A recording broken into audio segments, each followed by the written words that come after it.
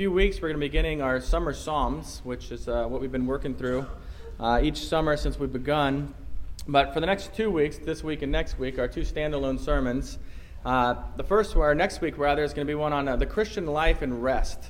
It's actually a sermon idea I've been wanting to write or prepare for a very long time. Excited to actually get to work on it this week and preach it to you next week. And this week, though, we're going to be in Romans 8, chapter is Romans 8, isn't it? Verses 12 through 17. And so we're in the book of Romans. You got to understand that in the book of Romans up to this point, God has revealed in great detail that the forgiveness of sin, redemption, has not come through the law, but has come through Christ. And that in Christ, we are dead to sin and alive to God. And he's making this point over and over. And Paul says it's no longer that we are slaves to sin, but we are now slaves to righteousness. And so then chapter 8 is this great contrast between life lived in the flesh, apart from faith, with the other part of this contrast, the life of the Christian lived in the Spirit. And so we're going to be looking at verse 13 as our main text, but we're going to be reading beginning in Romans 8, verse 12. So follow along with me.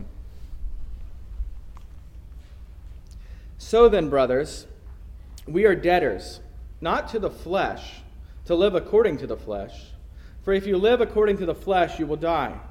But if by the Spirit you put to death the deeds of the body, you will live. And all who are led by the Spirit of God are sons of God. For you did not receive the spirit of slavery to fall back into fear, but you have received the Spirit of adoption as sons, by whom we cry, Abba, Father. The Spirit himself bears witness with our spirit that we are children of God, and if children, then heirs, heirs of God and fellow heirs with Christ, provided we suffer with him, in order that we may be also glorified with him. The grass withers, the flower fades. Let's pray. God, you have said that we exist for your glory. You have commanded us to glorify you in our eating and in our drinking and really in our everything. Please grant that what you have commanded, so that our lives would bring glory to your name and be our hope and our comfort when we fail to obey. But please teach us to keep pursuing life in the Spirit. It's in Christ's name we pray. Amen. So first and foremost, we need to know as Christians, we need to know that Christ has already defeated sin in the believer. Verse 13, which we just read, again says, For if you live according to the flesh, you will die, but if by the Spirit you put to death the deeds of the body, you will live. This is really a combination of two very simple if-then statements. If A is true, then B will happen. And so here what you have is, if A, you live according to the flesh, then B, you will die. And the second one, if-then statement is, if A, by the Spirit you kill the deeds of the flesh, then B, you will live. So let me ask you a question that I think arises from this passage real quick. Does verse 13 of Romans 8 imply that as Christians we can lose our salvation?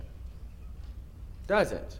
Because I know that more often than I wish was true, and I imagine it's true for you too, that we do live according to the flesh, that we find ourselves in sin.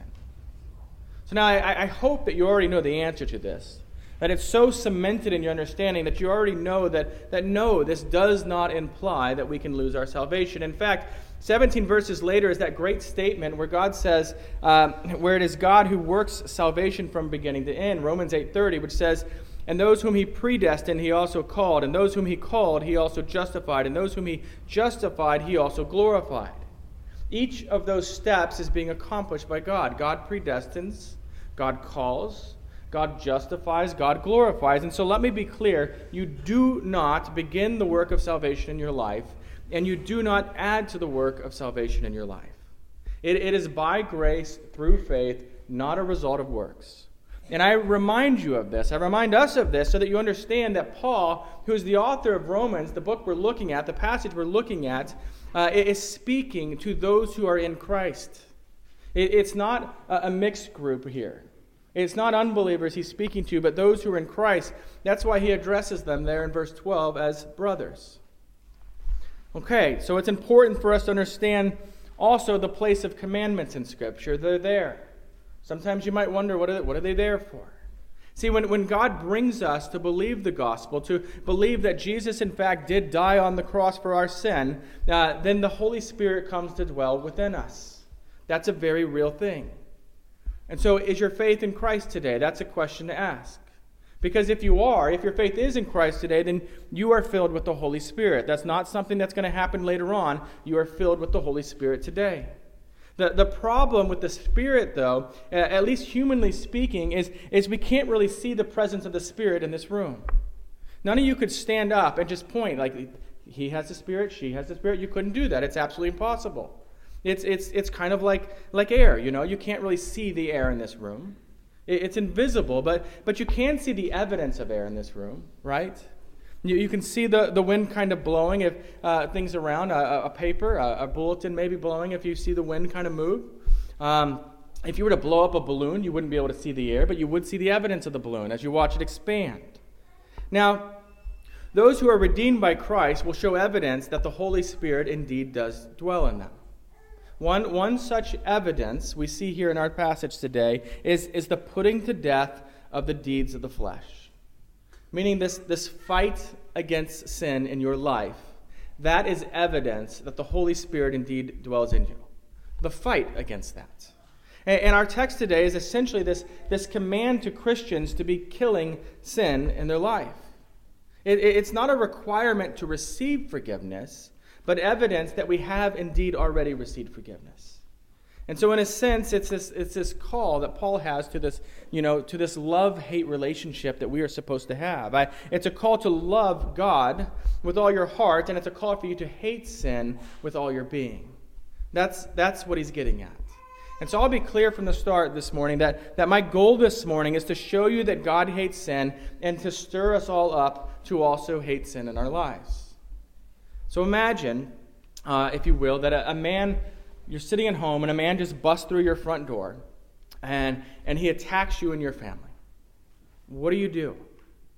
Is there some response to jump in there and attack him back?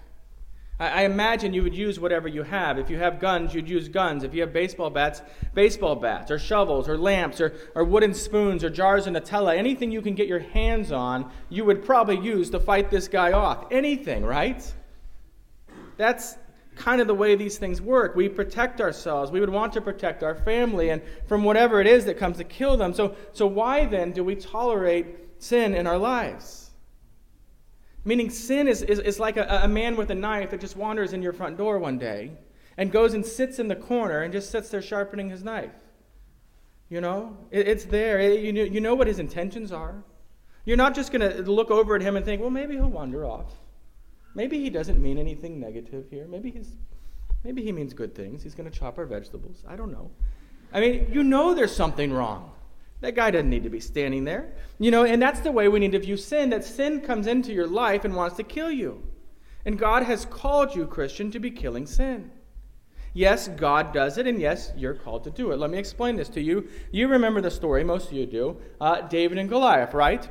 David goes out and he takes him down with that one stone, uses his own sword to chop off his head. Did David kill Goliath? Yeah. Well, did God kill Goliath? Yeah. I mean, that's what's happening here. Christian, you are called to fight sin in your life, right? Yes, you are. Did Jesus already defeat sin on the cross for you? Yes. Is it God who will defeat sin in your life as you fight? Yes. Listen to the word of God here. It says that we are to fight sin in so many different ways. In Matthew 18:9, it says this. This is Christ speaking. He says, "And if your eye causes you to sin, tear it out and throw it away. It's better for you to enter life with one eye than with two eyes to be thrown into the hell of fire." Now, that's just telling you just how serious this sin is to be dealt with. 1 Thessalonians 4:3-5 tells us this. "For this is the will of God, your sanctification, that you abstain from sexual immorality, that each one of you know how to control his own body in holiness and honor, not in the passion of lust like the Gentiles who do not know God."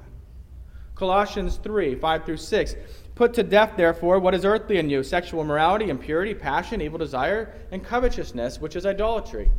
On account of these things, the wrath of God is coming." I'll give you one more. Titus 2:11-12, "For the grace of God has appeared, bringing salvation for all people, training us to renounce ungodliness and worldly passions and to live self-controlled, upright, and godly lives in this present age. There are so many passages in Scripture like this where God is calling his people not to sit passively, but to actively battle against sin in their lives. And I expect you, like me, have sin in your life that you need to be fighting. Maybe it's pride, You can't admit wrong. You're angry when challenged. You tear others down in order to build yourself up.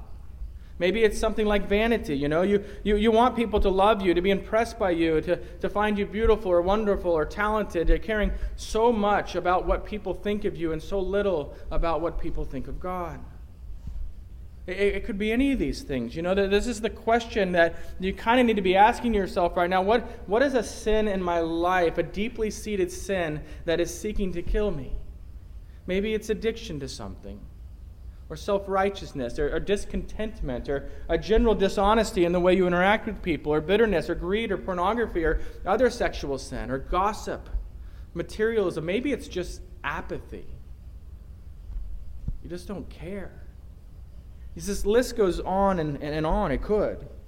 Christian, you've been set free from sin by the blood of Christ, and so you can and you should be fighting sin in your life. So really my point then is this. Every Christian, not just crazy, zealous Christians, every Christians, right? Not just pastors or elders, but every Christian should be daily at war with sin in their life. Jerry Bridges had this to say. He said, "No believer, regardless of how spiritually mature he or she may be, ever gets beyond the need to mortify," that means kill, to mortify the sinful deeds of the body. Not merely to contain, but to kill sin at the root. And not by our own power, but by the power of the cross of Christ. And so do you understand then that sin is indeed your enemy? And not just your enemy, but God's enemy. Do you know how the enemy works then? And let me give you a picture of this. That stupid weeds is the name of this sermon. And the reason is that there's this beautiful image. I see you giggling. I said weed. Weeds, plural, right? We know what that is. I said weeds. When we moved into our house then, let me tell you the story. When we moved into our house, we had hardly any grass. It was mostly dirt. It was terrible. And so we had to have it all kind of reseeded in order that we could grow grass. And we did that thing where you plant the seeds and then you water it and you water it and you water it just endlessly. And the grass grew. And the thing that was really disappointing was not only did grass grow, but so did these dandelions popping up. This is the time of year you can drive around and just see endless dandelions everywhere. And it was incredibly frustrating to see this. And so, in that frustration, we just declared war on these weeds. Laura goes to Home Depot and gets bags of this weed and feed. No, not weed feed. Whatever it is that kills weeds. And we found ourselves beginning to pull them up every time we went into the yard. Pluck that yellow flower as quick as you can. And it didn't take long for us to realize this strange thing that, we hate weeds. Absolutely hate them. And there's this connection between sin and weeds that started to grow in my mind, and you start to see this analogy. I began to wonder, why don't I hate sin as much as I hate the weeds growing in my yard? Something's wrong with that. And this connection between sin and weeds goes even deeper than you think. You remember in the Garden of Eden, Adam and Eve are there, and Adam sins. And God lists the consequences for the serpent, and he lists the consequences for Eve. And then he talks to Adam, and he lists them there. Genesis 3:17, he says, "Cursed is the ground because of you. In pain you shall eat of it all the days of your life. Thorns and thistles it shall bring forth for you." Sin enters the world, and weeds right off the bat. Weeds right off the bat. It's going to produce weeds for Adam. It's all actually just really kind of crazy how similar weeds in a garden are to sin in our lives. Consider this, a few things here. First, weeds like sin produce no fruit. They don't. None of you have any weeds on your grocery shopping list, right? You're not going to go into Dillon's or Hy-Vee this week and go into the produce section and find some weeds there. And the reason is that nothing comes from that, right? There's nothing they sell there that is, because weeds are not food. They do not nourish. Neither does sin. Secondly, not only do weeds not produce fruit, but they actually choke out good fruit-producing plants. Like weeds, sin chokes out the fruit of the Spirit in our lives. Sin attacks us, right? Right down to the root. And our joy of God and God's good gifts in our lives, they get choked out. And so when we find ourselves using our time in pursuit of lust or pursuit of greed or any other sin that we're actively in this pursuit of, we lessen our pursuit of loving God. We lessen that pursuit of loving our neighbors in the way that God calls us to. Here's what I mean. You have this question, do you want more of Christ in the daily experience of your life? Do you want to think more of Christ? Do you want to think more like Christ? See, because if you already have faith in Christ, if that's who you are, then killing weeds in your life is a very important way to recalibrate back to that regard. The third way that weeds are like sin is that there's no weed or no need. I keep saying that, don't I? There is no need to nurture weeds. They just show up. Nobody plants weeds. You just don't. You don't go to the store and be like, where are the packets of crabgrass and dandelion seed? Nobody does that. And then I'm going to go back and plant this and really work hard, see if I can grow weeds. It might be amazing. But you do have to do work at fruit-producing plants. You water them. You protect them from insects. You make sure that they're getting enough sunlight on them. You pull weeds that are around them. In the same way, our life in Christ must be nurtured. We listen to God in His Word. We speak to God through prayer. We meet together to worship God. We partake in the Lord's Supper for nourishment. We interact in small groups for encouragement. That all takes some effort in your life. And yet, we don't actively have to nurture sin in our lives. Just like weeds, our natural in nature, sin is our natural state. All you have to do is stop fighting sin, right? And voila, there it is sprouting up in your life. Fourth, the faster you catch weeds, the easier they are to kill. If you see weeds when they're baby weeds, they are easy, right? Because they have small roots. You can pull them right out, the entire thing, and be done with them. In the book of James, we see this idea of a desire for sin actually growing into sin and ultimately resulting in death. James 1:15 says, then desire, when it has conceived, gives birth to sin. And sin, when it is fully grown, brings forth death. The faster that we recognize sin in our life, the easier it is to kill. In other words, don't let sins become besetting sins in your life. Kill them as quickly as you can. Fifth, weeds reproduce very quickly, and if you neglect them, they soon become absolutely overwhelming. Again, consider dandelions. If you get to them early, when they're just flowers, you can actually destroy them. But if you think, you know what, I'll deal with them later, in 24 hours, they suddenly turn into these launch pads for weeds to grow all over the place, literally flying weed seeds that go throughout your yard and your neighborhood. Sin's like that. One sin absolutely will lead to another. You can think of a billion examples, but you covet something, right? A little bit, so you steal it, so we cover it up, and you have to lie to cover it up, and one sin becomes many. Next thing we know, one little act of unrepentant sin has spread throughout our life in a way that we never imagined was going to be possible. 6, some weeds disappear or appear very lovely, and we like them. Some even produce these pretty flowers. You may even want to keep them growing in your garden because they're beautiful. I like them. Dandelions again, right? They can be really fun. They're wonderful. I myself, when I'm in someone else's yard, love to pick them and blow them.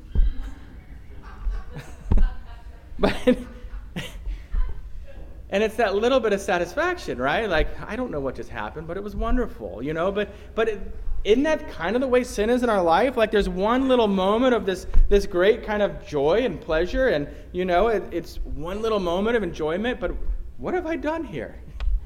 I'm spreading weeds. But it doesn't last, right? It's a lie. It's long-term destructive, and I know that. It kills your grass. Sam Casting, your yard's going to have a lot of weeds. We happened to blow a lot of those the other day. This is going to kill the things you are trying to cultivate in your life, though. That's the point here. 7, weeds only seem painful if you're fighting them. It's a weird concept, It's more effort to fight weeds than to just let them grow. You can sit back and just let them do it. Like, it's not real hard to garden, right? I mean, I think it's very much our experience with sin in our lives. We don't even consider how hard it is to fight sin sometimes because we're not really fighting it. We're just letting it linger there again, in the corner with the knife. There's some of you I know that you have these vegetable gardens and you have the good dirt and you plant it and you got your tomatoes and your zucchinis and all that stuff in there and you work hard to protect it, and gardening is kind of tough. You start to wonder, should I just go to City Market and buy stuff? Because this is a lot of work. You're seeing a bug and you're poisoning it. You're seeing weeds and you're pulling them out. Maybe you put a wall around the garden to protect it from rabbits. You deal with these things. It's hard work because you're actually engaged in the battle. Others of you, maybe at some point in your life, you plant a garden and you think, wow, this is going to be wonderful. But then you find it's really hot here. I don't want to go out there. Maybe you get too busy to really take care of it, and you find that the weeds are overgrowing it. And it's the idea, though, is gardening's not real hard because you're not really involved in it. You're not out there pulling weeds. It's not a difficult thing because you're not actually doing it. And it might be the same way with sin in our life. You know what it is. There's no doubt in your mind. Yeah, this is a sin in my life, but it's not difficult to deal with because you're not dealing with it. And that leads us to the next point. 8, pulling weeds reveals more weeds. This is one of those strange experiences of the Christian life and also in gardening. When you finally decide to kill the weeds and you start pulling them out of the ground, you're getting these big, huge weeds. And the first thing you notice as these big weeds get out of the way is, oh, there's a bunch of little weeds here too. Weeds you didn't even realize were there before. But once you do remember them, you notice them. When we engage in fighting sin and when God has victory in our lives over sin, we suddenly become more aware of other sin in our life. And many of you who've had some victory over some difficult sins in your life, you know this. You suddenly realize the smaller sins that you've been fighting or not fighting. That's out now. You need to. This is why people in history who have fought most violently against sin in their life have always become more aware of just how sinful they are, and thus more aware of how truly amazing the grace of God and salvation is. 9, sin, just like weeds, are easiest to pull after a storm. We had that storm recently, but after a storm, it's rained down on your garden, and suddenly the ground is soft. It's easy to go out there and pull a weed out by the roots. The whole thing will slide right out because they're so loosely gripped to the soil at that point. I know we don't often like suffering in our lives. Not often. We never like suffering in our lives. Or pain of any sort. Storms are difficult. Sickness and death and heartbreak and all the other forms of suffering are absolutely miserable. And yet it's in those times that fighting sin becomes easiest. Our hearts are softened as we see clearly the value of Christ above everything else. And the fight to kill sin is easier because suddenly its grip on us has been greatly loosened. The last similarity is this. We must kill sin at the root. Roots are longer than the stem. They go down into the ground. They spread out. And if you don't get rid of the root of a weed and also the root of sin, it's going to come right back. Again, with the dandelions in town. If you're driving around, I don't know if you've noticed, you'll see a yard that just crazy dandelions, and someone comes through and mows it, and it actually looks pretty decent, right? Like, that's a good-looking yard. Look at that yard. And that's the way it is, We can deal with sin in that little way. Just chop it off at the top so we can look good for each other, so we can impress our neighbors. But that's why we're not called to wound sin. We're called to mortify sin, to actually kill it, to get rid of it, right? To remove it so that it's not going to grow back. And so going to the root of sin means that mere rules that we might set up for ourselves, while very helpful in the process, is not the long-term solution as we battle against sin. And so God in Romans 8:13 then here is calling us to kill sin by the Spirit. He says, "For it is, if you live according to the flesh, you will die, but if by the Spirit you put to death the deeds of the body, you will live." Let me ask you this. If you've not already, will you resolve today to begin war on sin in your life? But particularly the ones that have been lingering there in your life. The ones that are sitting in the corner sharpening their knife that you just don't want to deal with. Not because I say so, but because you see God's word says so?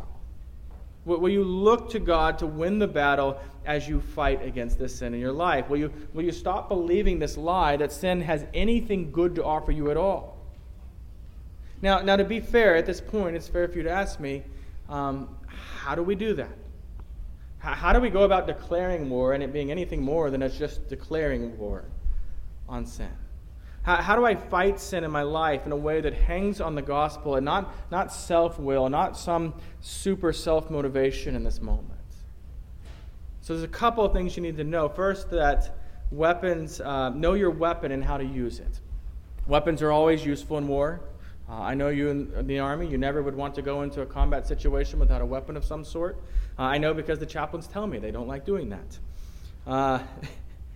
When we go out to kill weeds in the garden, we might take a shovel or gloves or poison or any other weapon with us. And then in Ephesians 6:13 through 17, God paints this picture of the Christian going to war against the enemy. He says, "Therefore take up the whole armor of God, that you may be able to withstand in the evil day, and having done all, to stand firm. Stand therefore, having fastened the belt of truth, and having put on the breastplate of righteousness, and as shoes for your feet, put on the readiness given by the gospel of peace. In all circumstances, take up the shield of faith, with which you can extinguish all the flaming darts of the evil one, and take the helmet of salvation and the sword of the Spirit." And then that one it defines for us, which is the Word of God. Only one of those is an offensive weapon. The sword of the Spirit, defined as the Word of God. In our text today, we are told to put to death the deeds of the body by the Spirit. And now in Ephesians 6, we see that we have been given this weapon, a sword, the sword of the Spirit. And swords are not intended to wound, right? Swords are intended for killing, for slaying. In the New and the Old Testament, in fact, 419 times the word sword shows up. And almost exclusively it is in reference to someone being killed or in someone who is threatening to be killed. And in Genesis 34:26 we read, "They killed Hamor and his son Shechem with the sword." In 1 Kings 19:1 we read, "Ahab told Jezebel all that Elijah had done and how he had killed all the prophets with the sword." And it could go on and on. That's kind of the way they're used. It's just these quick little references. But I'll give you just one more. You remember when Judas shows up in the Garden of Gethsemane and to portray Jesus, and Peter so zealously wants to defend Jesus, and he ends up using his sword and he cuts off the ear of a soldier in this process. Peter wasn't Zorro, right? This wasn't a warning shot that Peter was firing. He cut off his ear because Peter missed.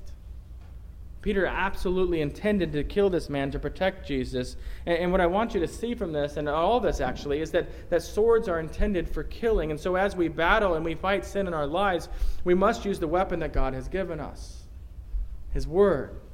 Christ defeated sin on the cross, and now we daily fight the effects of sin by the Word of God. Here's what I mean by that. The power of sin is that it tells a pretty convincing lie. Right? Let's just be honest. It's really convincing, or it's not going to work real well. The idea here is that whatever sin that you desire to do, the lie that it is telling you is that it is more desirable, more pleasurable, more to be sought after than anything else that God might have for you. You see, the reason that lust and the reason that gossip is the same. They have the same reason behind them, even if they're very different sins. They believe the lie that lust or gossip will bring satisfaction or joy or importance or pleasure of some sort. And really, it might. It really might for a very short time. That's why it becomes such a convincing lie. But it will not, it cannot bring the lasting fulfillment that is found in God alone. At the same time that we believe the lie of sin, we're also not believing the promise that God is more satisfying. The other side of the same coin. Though the Word of God, on the other hand, is absolute truth. When we wield the sword of the Spirit like this, then when we are in the Word of God, we are becoming more aware of God and the things of God. We become more aware of the fact that Christ has indeed really defeated sin. We become more aware of the fact that Christ has indeed freed us from the power of sin. These are realities. We become more aware of the truth that we belong to Christ. belong to him. We become more aware of what our Heavenly Father desires our life to be like, to be lived. And the more that we truly know God, the more we will grow in our love for God. And when we are satisfied in God, then the false lies of sin suddenly lose all their power. Right? I mean, it's like that with anything. I know, you think of a food you can't stand. I know Tim's not here today, but he has this Marmite that he wants everyone to try all the time. It's the grossest thing I've ever tried in my life. And the knowledge that won't bring me any satisfaction makes it so much easier to be like, nope, I'm out. I don't want any. None. You know that that's the truth of it. And that only works for me. If you like Marmite, I know that illustration doesn't work, but that's kind of the way it is. You suddenly lose this desire for sin because, I know it's promising me some pleasure, some joy, some satisfaction that I think it's going to give, but I know it won't. I know my satisfaction's in God. This is what the psalmist in Psalm 119:11 is expressing when he writes, I have stored up your word in my heart that I might not sin against you. And he's saying that to God. He's stored up his word in his heart because just like a sword must be in your hand to use it, we must be in the word of God. We must have it in our lives if it's going to be useful in any battle that we have. And so to use our examples of lust and gossip, we might fight those sins with the sword of the Spirit, more specifically by memorizing or becoming very familiar with Scripture, what it has to say about those subjects. If gossip's an issue in your, growing in your garden as a sin, then Ephesians 4:29, let no corrupting talk come out of your mouths, but only such as is good for building up, as fits the occasion, that it might give grace to those who hear. Something like that you feed into your life. Or if lust is knocking down your door constantly, you fight with the words of 1 Thessalonians 4:3-5. For this is the will of God, your sanctification. That's what God desires for you, right? That you abstain from sexual immorality, that each one of you know how to control his body in holiness and honor, not in the passions of lust like the Gentiles who do not know God. See, God's word is filled with warnings and encouragement for the Christian who is engaged in this battle. And so use it. Read it. Meditate on it. Study it. Soak it in. Memorize it. Pray through it. Believe it. Believe it. Believe everything it says about the evils of sin. Believe everything it says about the beauty of Christ. Believe everything it says that Christ has accomplished for you. We also need to know that we cannot defeat sin in our own power. It can only be done, as our passage says, by the Spirit. That phrase, by the Spirit, tells us that this is indeed a work of God. That this passage in Romans 8:13 also says, you put to death sin. This tells us that we must be engaged in the battle. You can't just sit back passively. It's as John Murray has said, the believer's once for all death to the law of sin does not free him from the necessity of mortifying sin in its members. It makes it necessary and possible for him to do so. Now lest you get the wrong idea, there's no one in this room who doesn't struggle with sin. You got to know that. You're not alone in this. I sin, you sin, the person next to you sins. If you're fighting sin, don't be discouraged by failure. And I really mean that. You see, people sometimes will come to me with some battling some sin that just seems to have sunk in their life, and they keep failing. They keep battling and failing, and they're frustrated, and I feel for them. I feel their frustration, and I want to help them, but I'm not worried about their spiritual condition. I'm not worried because the fighting that they're engaged in is a sign of life. See, that means that they own up to their sin. They are repenting of that sin, and repentance is a distinguishing mark of faith in someone's life. No, my real concern is for the person who doesn't care about their sin. That even if you were to show it to them, they're like, so what? I mean, everyone does, To apathetically just presume upon grace. And they worry me because dead people don't fight. They just don't. One last thing I want to show you. If you've still got your Bibles open to Romans 8, look back at verses 1 and 2 of that chapter. I want you to see this because sometimes we mistake freedom from sin with bondage to works. Romans 8, 1 and 2 reads this. It says, there is therefore now no condemnation for those who are in Christ Jesus. For the law of the Spirit of life has set you free in Christ Jesus from the law of sin and death. Our fight against sin is from the position of already forgiven. The assumption is that because of the redemption accomplished by Jesus Christ in you, that you will then desire to not sin, that you will desire to grow close to God, to Christ. That as verse 7 says, you will wish to submit to God's law, not disregard it. And so, brothers and sisters, I tell you this, relax on some level. Relax in the sense that because if your faith is in Christ, there is no condemnation. And so fight sin with all your might. Fight sin with all your might, but rest in Christ. Because even when you fail, and this is where it becomes a powerful thing, right? You can risk this. You can fight. Because even when you fail, you can rest in the fact that your sin has also been eternally paid for by our Savior. So don't give up. Go on repenting. Go on with the fight against sin in your life. And let me just close with these well-known words of the Puritan John Owen. These I've written, and I know I have a lot of Bibles that I switch through, but I've written them in most of them right at the very beginning. It says this: be killing sin, or sin will be killing you. Let's pray. Father, may your word and your Spirit change us. May we go out of this building today having worshipped you who are. May we go out of here, though, with a great hate for sin in our lives. May we go from here prepared to battle sin in our lives. May we go not with our own power, but with the power of the Holy Spirit working in us, truly working in us for your glory. It's in Christ's name we pray. Amen.